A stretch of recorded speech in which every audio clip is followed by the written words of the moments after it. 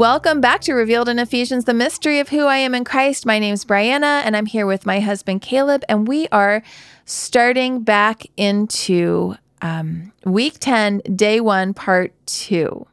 And I think perhaps we can help our listeners today understand, too, if we just get fixated on ourselves and what we're not getting, or even like our own perspective, we're not really loving the other person. Because let's say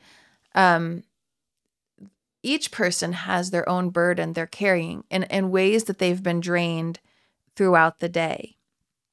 And for women out there, especially if you have young children, there are a lot of women that are either stay-at-home moms and they have young children, or even the difficulty of working outside the home and then coming home to young children and the demands of keeping up the house, keeping those, the children not only alive, but nurturing them. And it's very, very, very draining.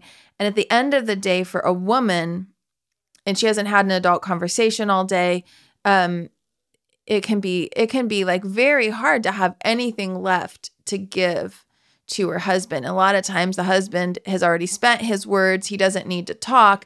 And then he needs the physical affirmation, the intimacy, but the woman feels completely empty and just needs to be filled up. And I think if both people, the problem happens when both people are pouring themselves out. So what would a man, I gave a picture of what a woman's day would look like. What would a man's day look like that would make him feel drained? I'm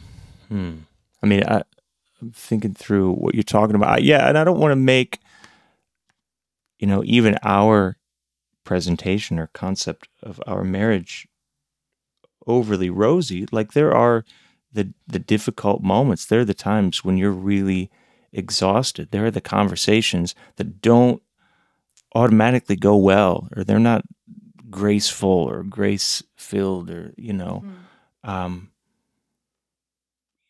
and there are times when it's not instantaneous to do the things we just talked about. It's not instantaneous to be like, what, we have to talk about this or something like there. It's like, okay, well, we just irritated each other and this conversation isn't going well.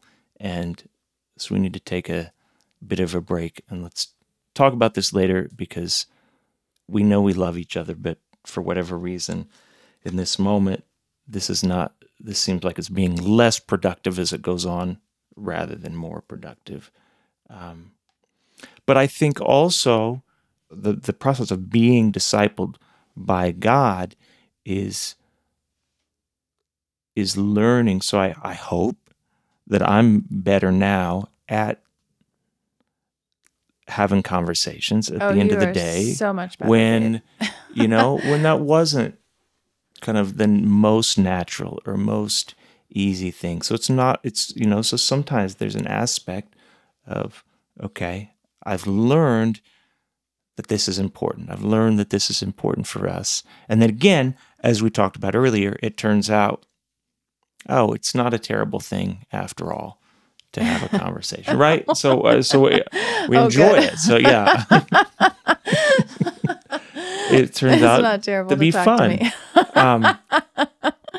Even though so I don't know. I don't know if that gets to your question exactly. Well, my question is that, you're drained by the end of the day. But I want women to understand, because I think women are most likely going to be the ones listening to this. And they know, I've already listed, these are the things, and this is how they feel by the time their husband gets home from work, or they both get home from work if they both work. And the man has a completely different set of needs than the woman, and a completely different set of things bothering him or weighing on him. So what for the women to understand, what are some of the things that could be weighing or drain a man, when by the time he gets home and then they're both having needs? Well, I think every marriage is different. In ours, you're kind of a night owl, and I would rather wake up early. I'd rather wake up early and get started on the day. And so by evening, I'm just exhausted, you know? So some of it, I think, is just kind of practical. Yeah. Like, okay, can we, if we start to notice a pattern, can we just be smart about this and then go out to lunch, or I love something? it. Or like, Yeah. can we meet up when you get after, you're on your way home from work. Let's just meet for coffee when you get off of school before I'm exhausted. So some of it's just practical. It's like, oh, my toddler is screaming and crying. Well, he doesn't need spanked. He needs a sandwich. Like, Oh, we learned that lesson after our first one. Okay. Yeah. So just Oh dear. Yeah. So some of it is word. just use the brain God gave you, and then some of it is, more complicated than that, or forgiveness, or I don't know. So I love what you said, that, I don't think that we realized how practical it was until after many years. Like, I think because when you go into marriage, you go into it with this idea that it's going to be this, like you said, blissful experience. And then you start to realize things about the other person that you didn't know because you weren't living with them, and you're like in their space all the time, and you see all the, when you're dating, you get tired, you go home. You can go home and deal with your grumpy self and give yourself a sandwich, right? Like Caleb said. But when you're not dating, you can't do all the things that you can't. When you're not dating and you're married, you can't get away necessarily. And so, like, just, I think for a lot of women out there, and especially when you're needy, like, let's just talk, this may not sound super spiritual, like Caleb said, but it's just really practical. And the Bible is practical. I mean, the Bible is practical. That's why, like, God gives us this idea of submission and servanthood, because we need it. Because in our weaknesses, when you're having a hard time and things just aren't, like, when that person just doesn't have anything to give you, instead of just being demanding, like, give to me what I want right now, they can't give it. Like, that's like giving a toddler a spanking when they're hungry and they just need to be fed. So the practicality is to be like, that person can't give that to me. I need to drop my expectations of what I'm expecting of them right then and there, and have that grace-filled attitude. And I love that, like Caleb said, like, just adjusting, because I think when we get really like, my idea, because we go into marriage with these ideas of what we want it to be like. And when it's not that way, some people, including myself, like, we've tried to force it and force it and force, like, this square into a round hole. It's not going to budge. And then we get really bitter and angry that square isn't going to go into a round hole. And we just have to learn, like Caleb said, like, adjusting so that we can have that time together when we need to have it together. And it's just simply practical, and also seeking to meet one another's needs. On day 10 or week 10, day 1, it's called the two will become one. And Ephesians 5:31 says, for this reason, a man will leave his father and mother and be united to his wife, and the two will become one flesh. This is a profound mystery, but I'm talking about Christ and the church. So Paul's saying, like, he's taking an aside and saying, oh, this is really cool because Christ and the church are going to be united into one. But in marriage, you're united into one. However, each one of you must also love his wife as he loves himself. And the wife must respect her husband.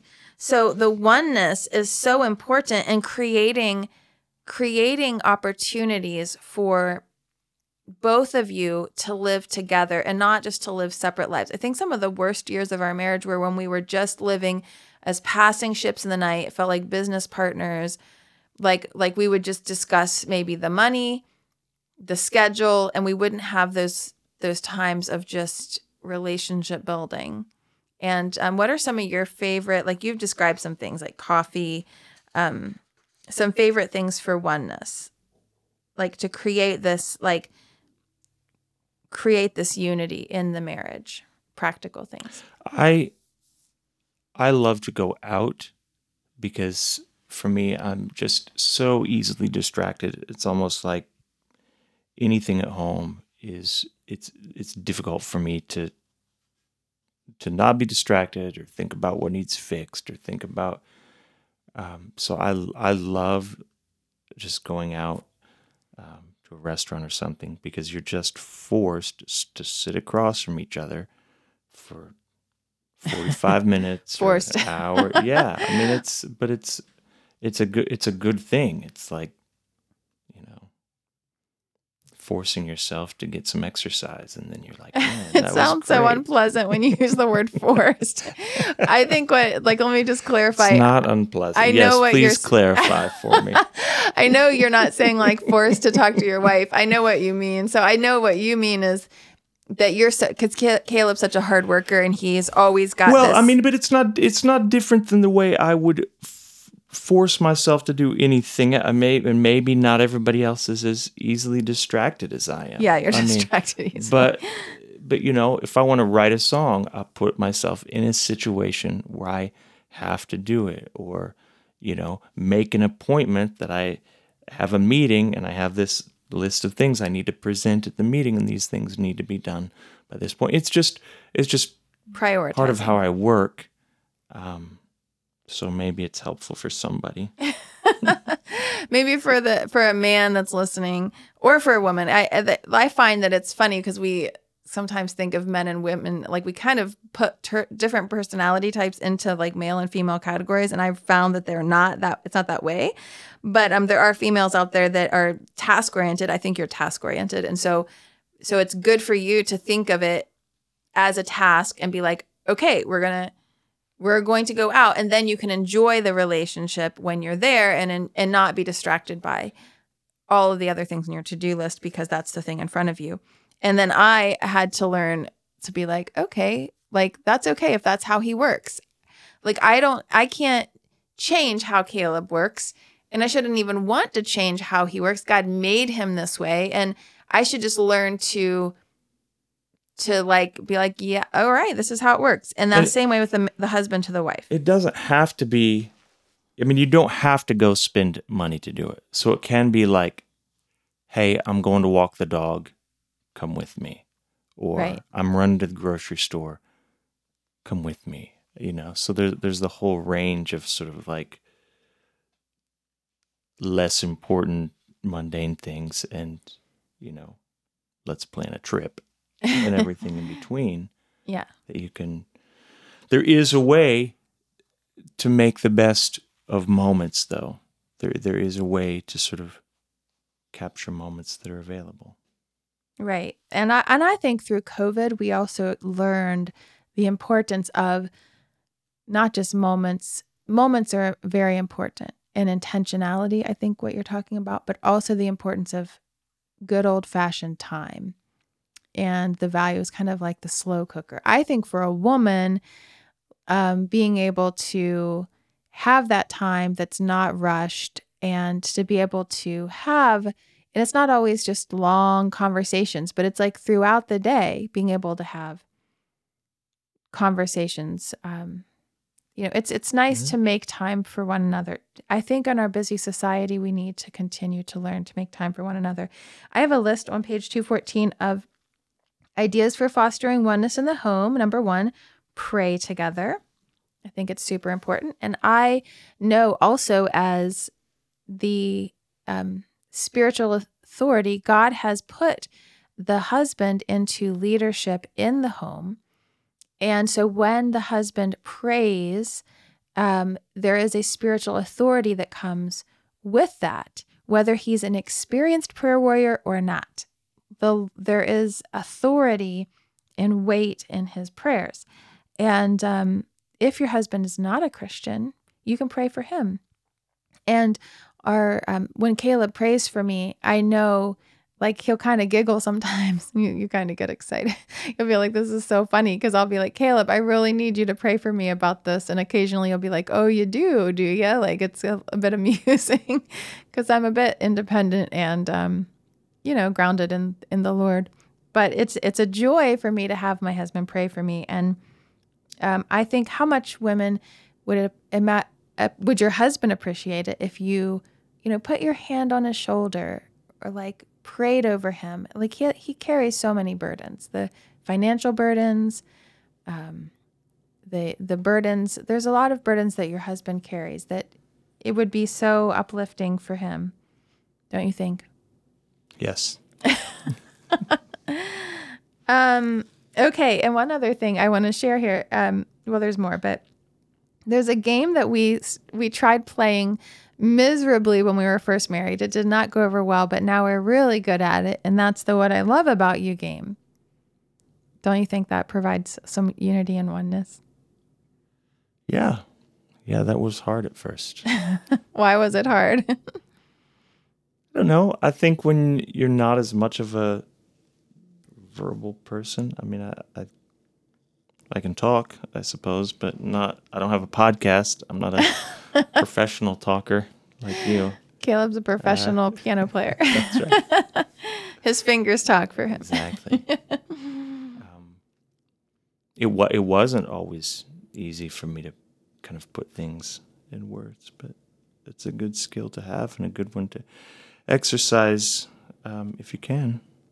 Yes. So then the way that works is like we usually do it at birthday times, but you can do it on a date. Like, I mean, it's so uplifting because I think in marriage, a lot of times what we do is we're always like thinking of what could be improved or, oh, I wish they did this, or they didn't pick up their socks, or they didn't fold the laundry, or they didn't, whatever it might be. I wish they would have done those things I asked them to do. And we have these expectations that we always feel like aren't being met. But it's important to, I think, verbalize the positive things and affirm the other person. So to say, like, what I love about you, I could say, like, oh, I love Caleb. I love your steadfastness. I love how you're so faithful. You're a hard worker. You don't say rash, harsh things. Like you're very careful about what you say. You're a great leader for our children. A great example for our sons and our daughter. And that's kind of how it would go, where you focus on that person's strengths.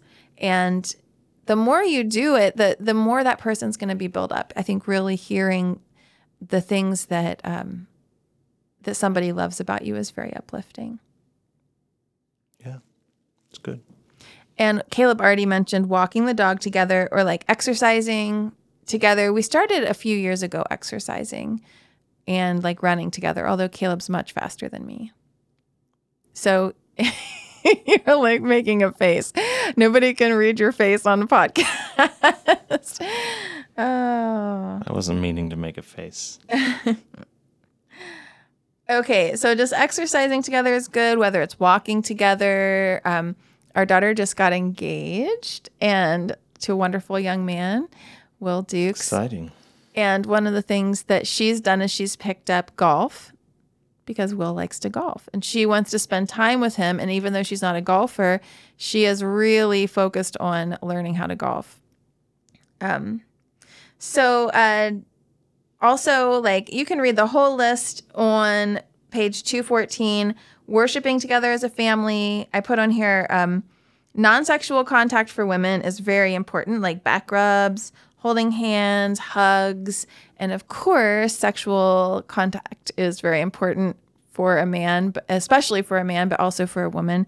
And so women, make sure you're not freezing your husband out. And this may sound terribly distasteful. Like if your marriage is in a cycle of arguments and brokenness, the last thing you want to do is to do something like that, to be physically intimate with your spouse. But it's really, really, really important. And I believe that it is a huge weapon in spiritual warfare against the enemy because it brings unity and it can bring healing in a marriage. And I always say this in my teachings. If you've been to any of my conferences and we talk about marriage, I like to say that the devil does everything he can to tempt you to be sexual with people outside of marriage. And then inside marriage, he does everything he can to like keep you apart, because he knows that's he knows that's what God designed for marriage and for intimacy. And so whenever you have that outside of marriage, he knows it's bonding you together with people that you aren't going to marry, or he knows the kind of baggage that it can bring into your life if you do that, because it's intended for oneness. It's intended for unity. But inside the marriage, he's like, no bueno, can't have that unity, can't have that oneness. So do you agree with that, Caleb? That sounds right. Sounds right. Yeah. Okay. Well, and to close, let's close with talking about forgiveness really quickly.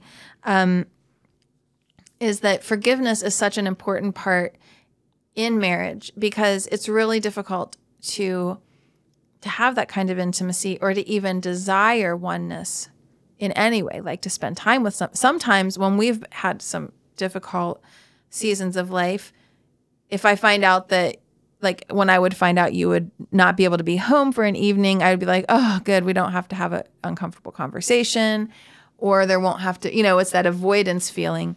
But when we learn to submit our hurts, our grudges, our disappointments, our expectations that are unmet to the Lord, and to ask him to help us to forgive, and not just to help us, but we can forgive in the name and authority of Jesus Christ.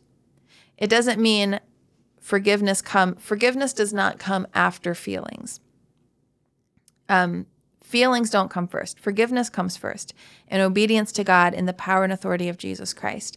When somebody's hurt you, when your feelings have been hurt, forgiveness is so, so important. What do you think? Yeah, that's of course right, but certainly one of the most difficult things. It's just not, I think part of Christian maturity is learning to do that, because you're really hurting yourself when you live in unforgiveness. But it doesn't feel that way. It feels like you're hanging on to that thing because somehow it's hurting the other person, or, it's like, if I let go of this, then, but they owe me something. But I mean, you're exactly right. Yeah, so forgiveness is the key to healing. And if you have a long list of things to forgive, you need to start. We really need to, and to wrap this up, to say that it all comes back to a life of prayer, where we're taking our marriage before the Lord. You're not just trying to figure it out on your own. You're not just trying to even reason with your spouse. You can reason and reason and reason, but if the Holy Spirit isn't working, if God isn't changing hearts, there's no way that any one person can change another person's heart. And what we can do is to submit our own hearts to the Lord and ask God to change us and to heal us, so that we can be the spouse that God created us to be, and to love that person in spite of their weaknesses and in spite of our weaknesses. But marriage is a joy. It's intended to be a joy. It was made by God to be uplifting and strengthening. And as we submit to God, that's when we're going to begin to experience that joy. Awesome. Thank you, Caleb, for joining. Thanks for having me for this podcast. Absolutely. And join us tomorrow for week 10, day 2 of Revealed in Ephesians, the Mystery of Who I Am in Christ.